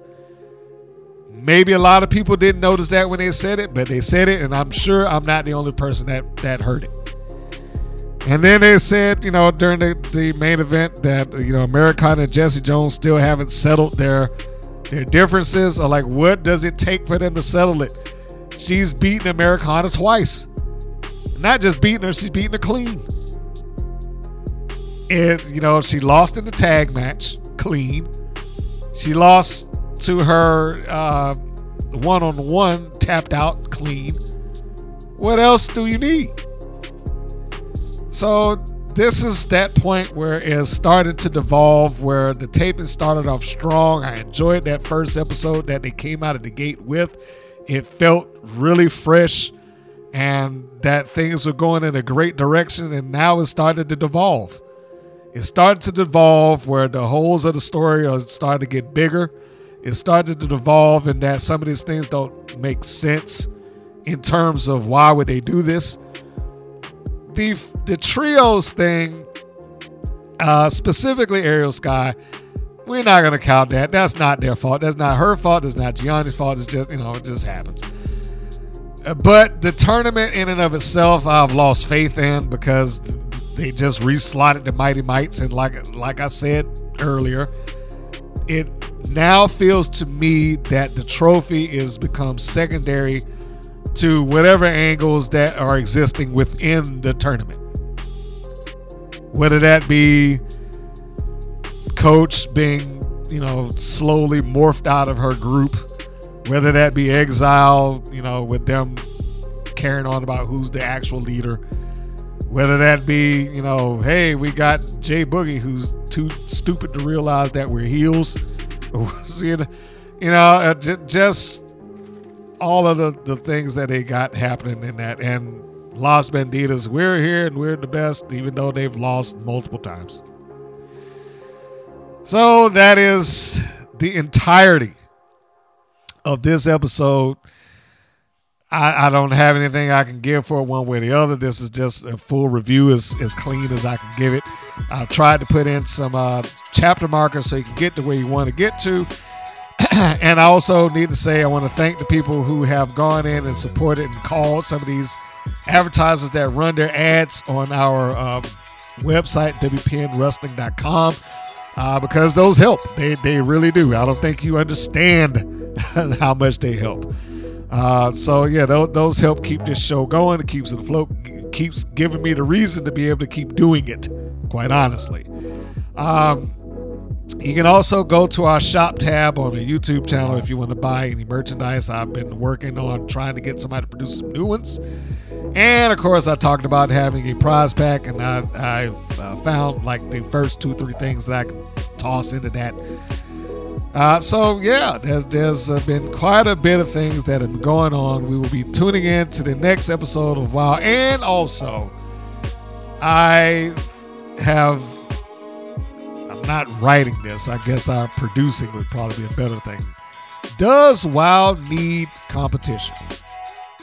That is the question at hand. I might just put that on the YouTube channel, by the way, now that I'm thinking about it. So if you are here and you're listening to it on YouTube, go to our channel page and you can answer the question, does WOW need competition? I only bring that up because I just looked at UWW, Ultimate Women of Wrestling, the other day, and they are like the polar opposite of WOW.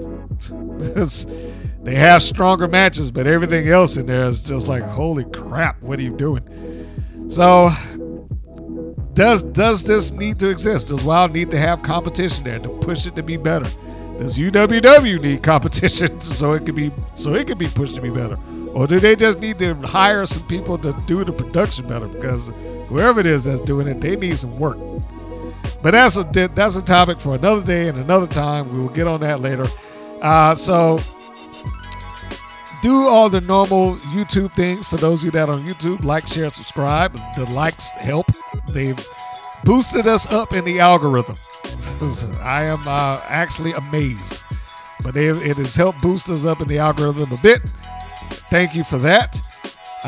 If you are looking to see where everything else that we have here, social media, blogs, videos, podcasts, downloads, etc., WPNWrestling.com. That's WPNWrestling.com. Has all of those things. You can find it there. And of course, like I said, you can go hit our tab and you can shop right there on our YouTube page. So I think that covers everything. So, folks, thank you for tuning in. Thank you for giving me your time and listening to this broadcast. I have carried on a bit longer than I thought that I would. And so on that note, I think it's time to close until the next episode. So until then, this is Mr. Green saying so long, and we'll see you on the next go round. Thank you for tuning in. Thank you for listening to this podcast. Thank you for everything that you've done to support it. And we will see you on the next show. Or as I should say, my close, we'll see you on the next go round. Take care, everybody. Thank you for listening to the WPN's Rights and Wrongs of Pro Wrestling. If you have questions or comments, please contact us via our Facebook or our YouTube channel at the Women's Pro Wrestling Network.